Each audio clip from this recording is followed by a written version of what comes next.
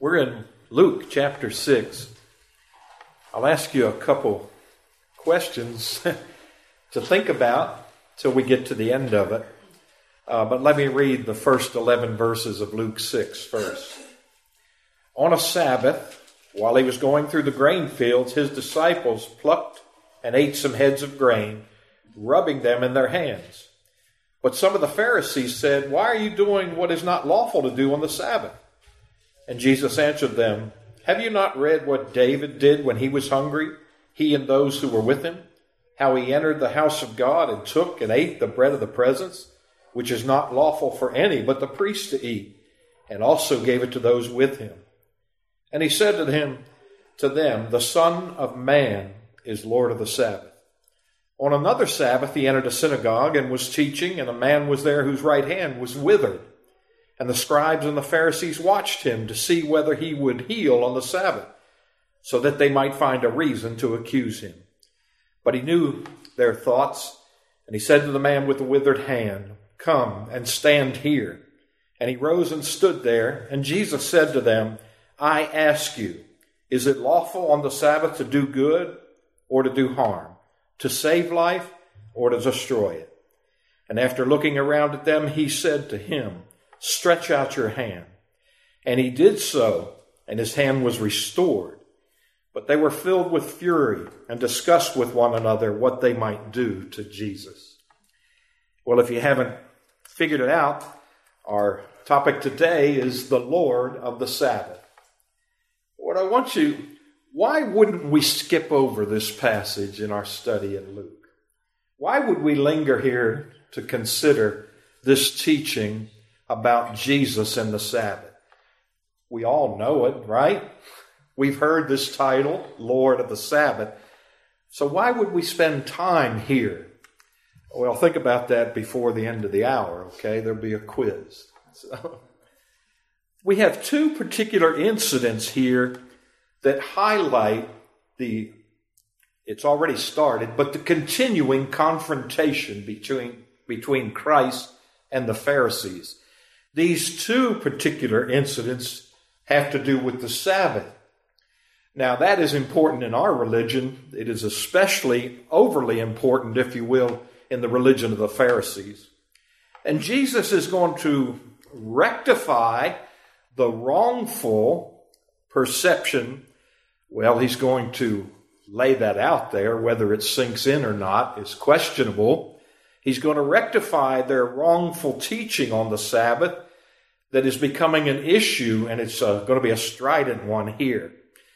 They had greater restrictions on the Sabbath than right here in Jesus Christ, the actual lawgiver, had for the Sabbath. Can you imagine?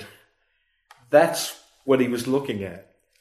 It's interesting that many of the confrontations that our Lord had with the Pharisees seem to focus around the time of the Sabbath itself, around the synagogue, where he was doing much of his teaching. We saw some of the events leading up to this in chapter 5, where he are called Levi, and then they had to question about fasting. And now we move into here about the right things and the wrong things to do on the Sabbath day. These Jewish leaders, these Pharisees in Israel who studied the law a great deal, are listening to Jesus in order to catch him in something. I imagine in their minds, Jesus, is a very dangerous man. What's the danger? The danger is to the status quo. We're Pharisees. We're the ones in charge around here. Doesn't he understand that? Let's listen to him. Well, the first one that takes place here after chapter 5, as we get into this and see the escalation of this incident between Christ and the Pharisees, takes place in the grain fields. What's the problem? What does the scripture tell us here? What's the big deal? They were hungry on the Sabbath. They were? That's exactly right. And all of a sudden, you can hear ding, ding, ding, ding, alarm bells went off. The Pharisees are over here. Aha! We got him. They're working on the Sabbath. How could they say that? I'm sure many of you have read the Talmud, right? How could they say this? What's going on here? Well, it's about April time. It's shortly after the Passover. The crops are getting ready to be harvested. They're pretty full. And in this another Sabbath, all of a sudden something's wrong. The word Sabbath is a Hebrew word which means to cease, desist, to rest. So that's the perspective we're looking at. This is the day of this in the Hebrew. Don't you understand, Jesus? This was a creation ordinance, if you will. Back in the early days, in the first couple chapters of Genesis, after our Lord had finished his work in the 6 days, he established a Sabbath on the 7th day. A time of rest, a time of refreshment, a time of spiritual nourishment. And if you will, it's a relational day. We're here. And we're having a relation with one another, yes, but a relation with our God in particular on this day that we can't do other days of the week. And on this 7th day, God had finished. He was resting. And he blessed that day and made it holy because of all he had done on his creation. Looked at it. It was codified in Exodus 20 in verses 8 through 11. I'll read this. I'm sure some of you might even quote it to me. But it's the longest in terms of words here of the 10 Commandments. Remember the Sabbath day to keep it holy. 6 days you shall labor and do all your work. But the 7th day is a Sabbath to the Lord your God. On it you shall not do any work, you or your son or your daughter, your male servant or your female servant, or your livestock or the sojourner who is within your gates. For in 6 days the Lord made heaven and earth, the sea and all that is in them, and he rested on the 7th day. Therefore the Lord blessed the Sabbath and made it holy. Now can you imagine? It is as if the Pharisees were saying, you don't know this, do you? What Exodus says. You don't understand. This is where it started, and we're going to see here our Lord's response to this. In verse 1, they're going through here, his disciples plucked and ate some heads of grain, rubbing them in their hands. Why would this be work? Pardon? They were. In the Talmud, which I say you probably know, it's a body of Jewish civil and religious laws and related commentaries that are not included in the Pentateuch. It is not in the 5 books of the Bible that start off. And they had, that is the Pharisees, the writers of these laws, 39 kinds of work that were forbidden on the Sabbath day. You want to know some of them? Traveling more than 3,000 feet was not allowed. So if you were headed to Burger King, it better be just 2,999 feet, or you couldn't go there. Pardon? You'd be stuck here. Yeah, that's true. You couldn't retreat. So you only want to go 1,500 feet before you come back. That's a good point. You couldn't transport things. There was no sewing allowed, and that's S-O-W. Do any of you S-E-W anymore? It's hard to find women who sew these days. But there was no sewing allowed, no plowing, no reaping, no threshing, no winnowing, no harvesting, no food preparation in particular to cook. Most of the Jewish women would have prepared their Sabbath meal the night before, so they wouldn't have to fire up the oven or anything. So look, there's at least 4 of these things that the Pharisees are saying violated with what the disciples were doing, the rules, I'll put it that way, for the Sabbath. They were reaping, they were threshing, they were winnowing, rubbing this grain between their hands, separating the husk from it. They were harvesting after they got done. Okay, got a final product, and now we're going to eat it. This is, it's interesting to see because, the Pharisees violated some of these from time to time too.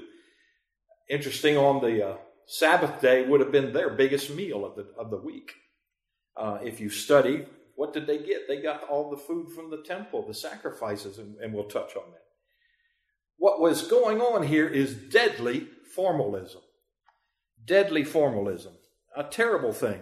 Let me read to you verses you know. This, again, comes from talking about our Lord and touching on this in Matthew in chapter 11.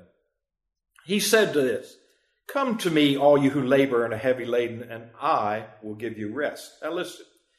"Take my yoke upon you and learn from me. For I am gentle and lowly of heart, and you will find rest for your souls. For my yoke is easy and my burden is light." I don't think the Pharisees knew those words from Jesus. They were not making the Israelites' burden easy, their yoke easy, their burden light. Not any way, any means. It is, I say as if, but I think it's evident, the Pharisees are looking for a fight. You might run into somebody like this, especially out on the street if you witness to somebody. It's one of the great difficulties with witnessing to relatives. They've already got a standing before you. I'm your cousin, aunt, uncle, so on. You ought to respect that. So what you're saying, I'm going to tell you right now, is a bunch of poppycock. Don't want anything to do with it. There's going to be a confrontation. Well, there was definitely one here. What is the accusation? Your disciples are working on the Sabbath. They're working. What was their own habit on the Sabbath? It was to eat and to have a big meal. And truly, they didn't go out and husk grain here. But it's interesting. Look how they pose this accusation. What do they say? What do they say? Why are you doing what is not lawful to do of yourself? Right. They do this a lot. They couch their accusations in a question. And they do this again here. Why are you doing what is not lawful to do on the Sabbath? They don't come up and say, look, here's A, B, C, D that I just went through here. You're violating this. Why do you do this? And our Lord is so wise. In hearing this question that is couching their accusation, what does he do? Well, the violation here is that they are guilty of what one commentator calls deadly formalism. People who are hypocrites often do something like this. They place excessive importance on trifles. And basically, that's what's going on here. These Pharisees are placing a lot of importance on something that isn't as important as they want to portray it. Did you have a question, Steve, or comment? Oh, just holding tight for the ride. All right. Later in the book of Luke in the 16th chapter, and this applies here, you read these familiar words that you know. You cannot serve God and money. The Pharisees, who were lovers of money, heard all these things, and they ridiculed him. It doesn't end here, this attitude that they have. When he teaches you can't serve man and money, that is only one of the things, because the Pharisees are guilty of similar things all throughout their ministry, of serving money and something other than God. He also said, our Lord, in Matthew 23, you blind guides, straining out a gnat and swallowing a camel. Wow. He's laying it on the line all the time with these people. Matthew Henry says this, many are guilty of the greatest crime, and then they censure others for innocent and inoffensive actions. That's what's taking place here. These hypocritical men are bringing these charges. I want to tell you, some of us can be like this. We really. What are the restrictions you put on your family? What are the restrictions you put on your children? Especially you. I look around, you may not have any children at home. Some of you do. What do you say to your daughter about dating? Honey, you're not going to date. This system just doesn't work in America. We're going to do this thing called courting. And then you're going to sit down and watch Pride and Prejudice, and figure out how this is done. You see, we can be kind of hypocritical too sometimes. There are, one of the commentators I read, he was part of a denomination where the ministers had a little freedom. They could smoke a cigar or have an alcoholic beverage. But then some of those who would take that freedom did not celebrate Easter or Christmas. You see how we can get tangled up in these things and miss the point. You have freedom, but be careful how you define your freedom, what it is you're doing. Our Lord answers gently here in verses 3 and 4. Jesus answered them. How does he do it? You got a question? I got one for you. Have you not read what David did when he was hungry, he and those who were with him, how he entered the house of God and took and ate the bread of the presence, which is not lawful for any but the priest to eat, and also gave it to those who were with him? Pretty long question, you know. When I was in school, I would have probably said, could you repeat that, please? What is he saying here? I got a question for you. What is he doing in giving us the example of David? If you got to read that, it's in 1 Samuel 26. Well, let me go back there. It's very... They were going to Nob, David and his folks that were with him fighting. It was the place where sacrifices were being made at the time. And Abimelech the priest, and Ahimelech that is, came to meet David trembling and said to him, why are you alone and no one with you? And David said to the priest, the king has charged me with a matter. Please note that. And said to me, let no one know anything of the matter about which I send you and with which I have charged you. I have made an appointment. And he goes here, he says, with these young men for such and such a place. Now then, what do you have on hand? Give me 5 loaves of bread or whatever is here. His people are hungry. His charges. And the priest answered David, I have no common bread on hand, but there is holy bread, if the young men have kept themselves from women. And David answered the priest, truly women have been kept from them, as always, when I go on an expedition. And the vessels of the young men are holy, even when on an ordinary journey. How much more today will they be holy? So the priest gave him the holy bread, for there was no bread there but the bread of the presence, which is removed before the Lord to be replaced by hot bread on the day it is taken. Yes. David was running for his life. Yes. So Saul was after him to kill him. Absolutely. And that's why he was grieving. That's why what? That's where he was at Nob. Yes. He was there, and that's why he was hungry. But he says he's on a mission here. And he is. He's on a mission. And this is like an argument. In logic, you argue from the greater to the lesser sometimes, and at other times you argue from the lesser to the greater. It is almost like this is, although this is not particularly fit logic, it's still there. He looks at the greater example here, our Lord, and talks to a lesser example. Why do I say it's greater? We have here this indictment against his followers, the disciples, and we juxtapose it over against what's going on in the life of David.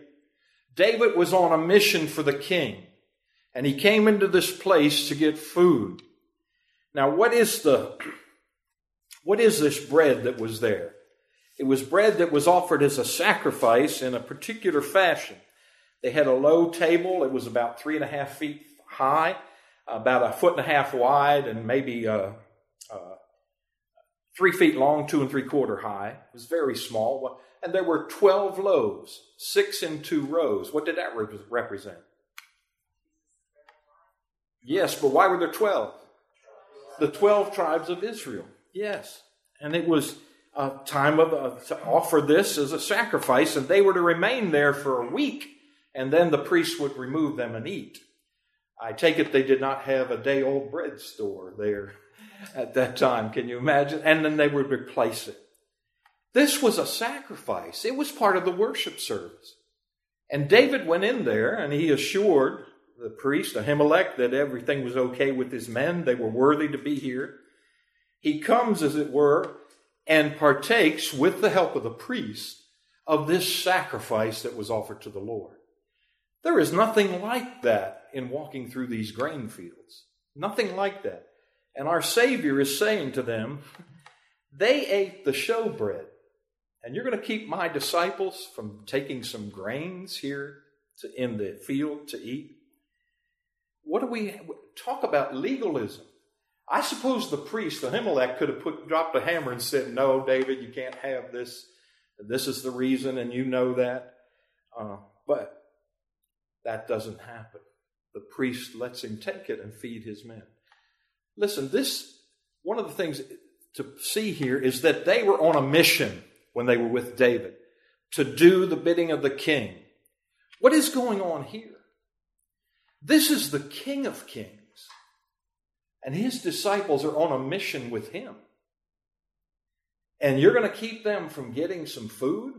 Don't you know about the story of David? He was given bread from the sacrifice in the synagogue or the tabernacle, as it were. And you're going to keep these men from having a few grains? Where is your head? What is going on? Where is your thinking? Well, their thinking missed, of course. Mark wasn't written yet.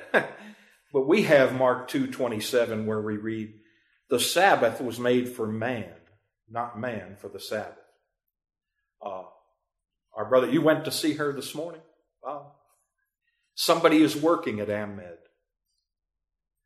Somebody is working out here in our streets, patrolling them this day for our safety and to keep things moving. The day was made for man. The Sabbath was made for man. Compassion and need are more important than ritual and ceremony. And that's true in our lives too. You know, you learn as your children grow up and you run through different circumstances that you didn't read about in any book. Okay, what am I going to do? Well, I had a rule in place that was too harsh, so I'm going to have to change this for the benefit of my children. Because I can't stand on the ritual that perhaps my dad always made me do it that way, so you're going to do it that way. We need to be flexible where we can be flexible. The law of God is not made to be used, or especially the law of men in this situation, is not to be used in such a demeaning way here. Compassion and mercy need to be shown.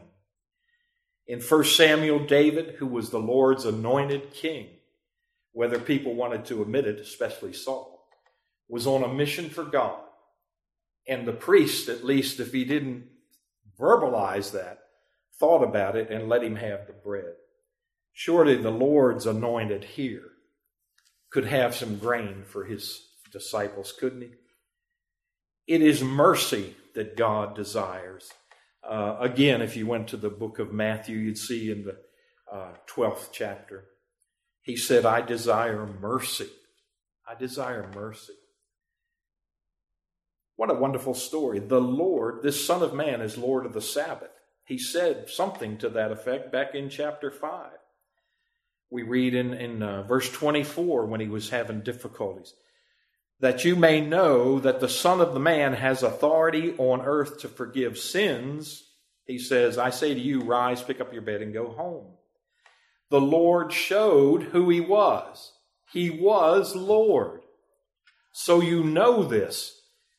I wonder where the Pharisees were then, if they were thinking this through.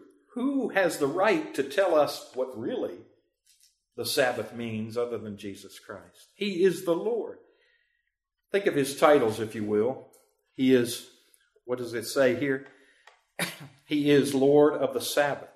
What are some of his other titles? He is Jesus Christ. Some people think of that as his last name, but it isn't. It's a title. It means Messiah. That comes from the Old Testament. Again, you're like shaking them by the collar, the Pharisees. You're not listening here. This is the Messiah. This is the Anointed One. This is the Lord of the Sabbath. Why wouldn't you let him do this? Why would you raise a fuss?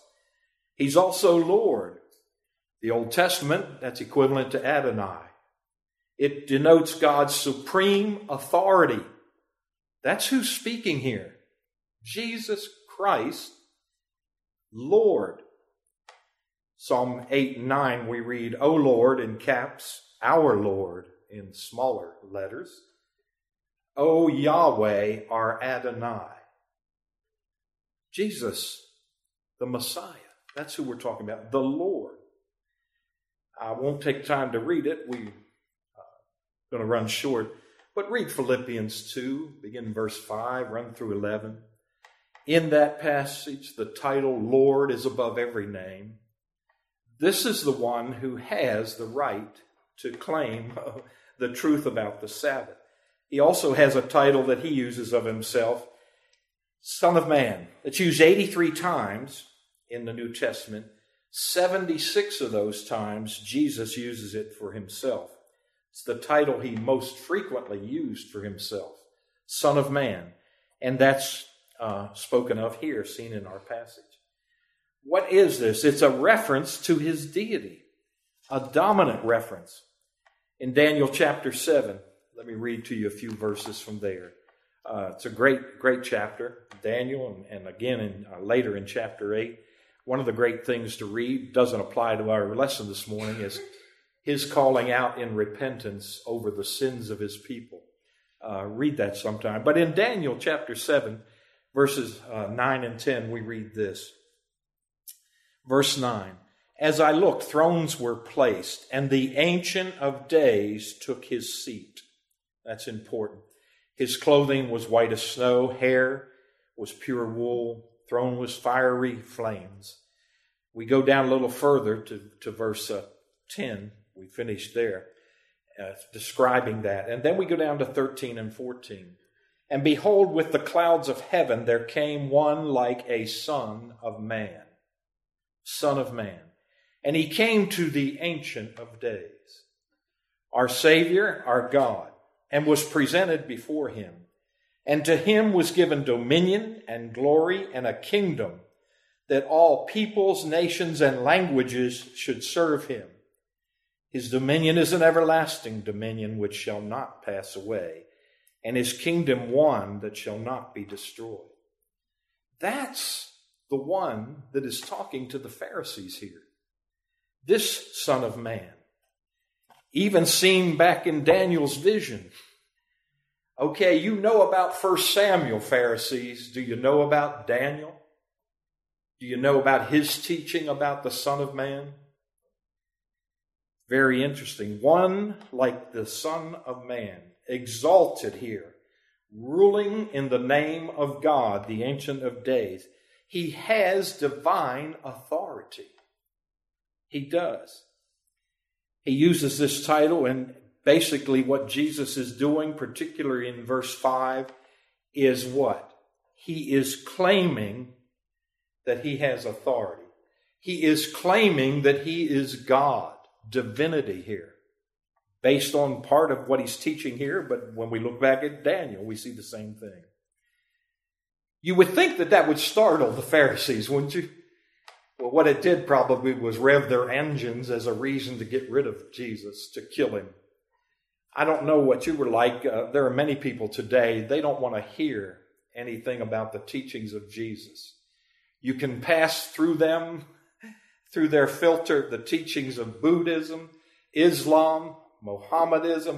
You can talk about Jehovah's Witnesses. But when you try to run this through their filter, the teaching of Jesus Christ, they get their hackles up. Why is that? Because he's the Son of Man with authority. And that bothered the Pharisees because their authority was going to be just eclipsed, done away with. And he says, this day is his. One of the things we need to do is, another thing he's saying here in dealing with the Sabbath is this day of rest. He should have said, and I won't say that, tell you what Jesus should have said. He might have said to them, you know what it means that I'm Messiah? I'm the one who brings rest. It is my day because of what I've accomplished. And then he could have looked forward and said, go read this in Hebrews, where we read about this final rest. This is what all involved in this. We just don't even think about the depth of the meaning of these terms, these names for Jesus Christ. He is pointing to the consummation of all things. I am the one you were looking for in the Old Testament. Don't you understand? This is my day, and more than that, he might have said, this is my world. This is me. I'm in charge. He's in the synagogue, and possibly it was in Capernaum. And we go beyond this after he talks about his authority here. And we look at, he's in his routine place of teaching, and another incident comes up. A man with a withered hand. It was like, you might have seen one or two people. It wasn't in a sling or anything. His hand was not fully developed, or perhaps had been crushed or something, but it was withered and he couldn't use it. And we're reading this particular, with 6 through 11 here in this passage. And you hear right away when you read this, the Pharisees are looking again for another opportunity to find fault with Jesus. He entered and teaching, and a man was there whose right hand was withered. Verse 7, the scribes and the Pharisees watched him to see whether he would heal on the Sabbath. They didn't watch him to see if he could really do this. You know, we watch television. There aren't too many of these on anymore. There used to be these healing services on TV, and you try to figure out what they're doing. Are they really doing that? Are they really healing? That wasn't their intention. They were watching him to see whether he would heal on the Sabbath. Jesus touched a person or spoke a word, and he was legitimately healed. He was restored to better than he was when he came to Christ. But that wasn't their interest. Their interest was, did he violate what we told you could and could not do on the Sabbath? They were out to get him. They continue to look for an opportunity in verse 7. They watched him. Here they are, the Sabbath police. It's like they're right around the corner watching. What's he going to do now? We got our eye on you, Jesus. Oh, look at his sovereignty in verse 8. Look at the power he had. Now, I don't know exactly how this took place. He knew their thoughts. You know, based on the recent experience he had, he perhaps could figure this out logically as a human being. Wouldn't take much. Perhaps the Holy Spirit enlightened him. Perhaps he used his own omniscience. I don't know. But he knew what they were thinking. Just think about that. Think about that in relation to our lives before Jesus Christ and our holy God. If we're thinking we're hiding anything from him, we got another thing coming, as my dad would say. If that's what you think, boy, you got another thing coming. Pharisees, you can't hide that. I know what you're thinking. They continue to look, and the hostility is growing. They're closely watching him. Luke, as the great physician, gives us the details that you don't read in the other Gospels. Which hand was withered? His right hand. Luke is careful as a physician to tell details like that. Very interesting. These zealous legalists are out in force. You know, if Christ were anything but our God, he probably would have said, only 2 more hours, the Sabbath will be over. But that was not, this was God here. Wasn't worried about their claims about the Sabbath. They watched him, observing carefully for an opportunity to catch him. They wanted him to heal this man, but not for any altruistic reason, not for any good reason. I don't think they doubted his ability to heal. Back in chapter 5 and verse 17 and verse 24, we know he had the ability to heal. We've already seen that. And beyond that, he can even forgive sins. They knew that, but they want to call him a Sabbath breaker. Go ahead, heal him. You could hear him. Here he is, heal him. Well, what's Christ's reaction to that? What's Christ like? He takes the offensive. What does he say to this man? Come here, stand up, come over here. I got something for these people to see. I want you again to see the sovereignty of God here. Look at the at least it doesn't regard necessarily salvation, but look at the effectual call of our Savior. The man doesn't quibble. He doesn't argue. And I suppose if I had a withered hand, I wouldn't either. You know who's speaking. Yeah, I'm going to get up and go. Maybe he has a word of healing for me. But effectually, Jesus tells him to come out here. And he comes and stands. He rose. Jesus says to them, is it lawful? Look at the way he words this. Our Lord is masterful. Again, questions. Is it lawful on the Sabbath to do good or to do harm? What's your answer? Pharisees. It doesn't stop there. To save life or destroy? What's your answer, Pharisees? In all their so-called wisdom, they didn't have an answer. They were quiet. They couldn't say anything. And I'm sorry, I don't know if I ought to be showing you levity, or I'm not trying to, but it's almost funny in a way to see the power of our Lord. And among them, he looks around. It's as if he stood up there and looked all around and say, anybody got anything to say? Anybody want to come up here? And nobody tried to change what was going on. They were quiet. They just sat there. And so he said to this man, and here again, look at the power of Christ. Stretch out your hand. It's almost like the call of Levi back in the 5th chapter. Come follow me. Stretch out your hand. He did it. What was involved there on the part of that man? Yes, faith. I'm not saying it was saving faith. Not talking about his soul. But he had faith in Jesus Christ and the power that he had manifest around in Galilee, around him. He saw what Jesus could do. And I think he believed. He believed enough to stretch out his hand. Is it lawful? Is it good? Is it good to save or destroy? Well, you don't have an answer. Stretch out your hand. It's going to heal you. You know, godliness is more than just staying away from personal sins. I say that because if you're like me, sometimes you can get caught up in this. I'm not morose. I'm not always in the dumps, but I generally, especially after reading the scripture, think, now, Dennis, you need to work on that. Here's another thing. You need to work on that. But that's not all that our religion is made up of, just to say, you know, today I didn't do that thing. Hallelujah. Why do I say that? Why do I say that? Because what's present here is the Son of God who calls himself the Son of Man. That's where we need to be looking.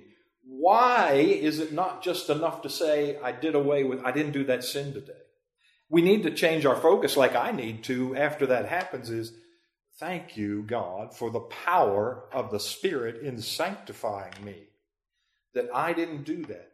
The focus has got to be on the one doing the action. Jesus takes it to them, and they don't know what to do with it. They're still going to look for a way to get rid of him. He looks around and he says, what do you think? He says to this man, stretch out your hand, and he does it. Our sovereign Lord. Well, let me wrap this up since it's almost that time. What is the result? What is the result in the Pharisees? They were filled with fury. I don't know if you can say it much stronger than that. They were upset.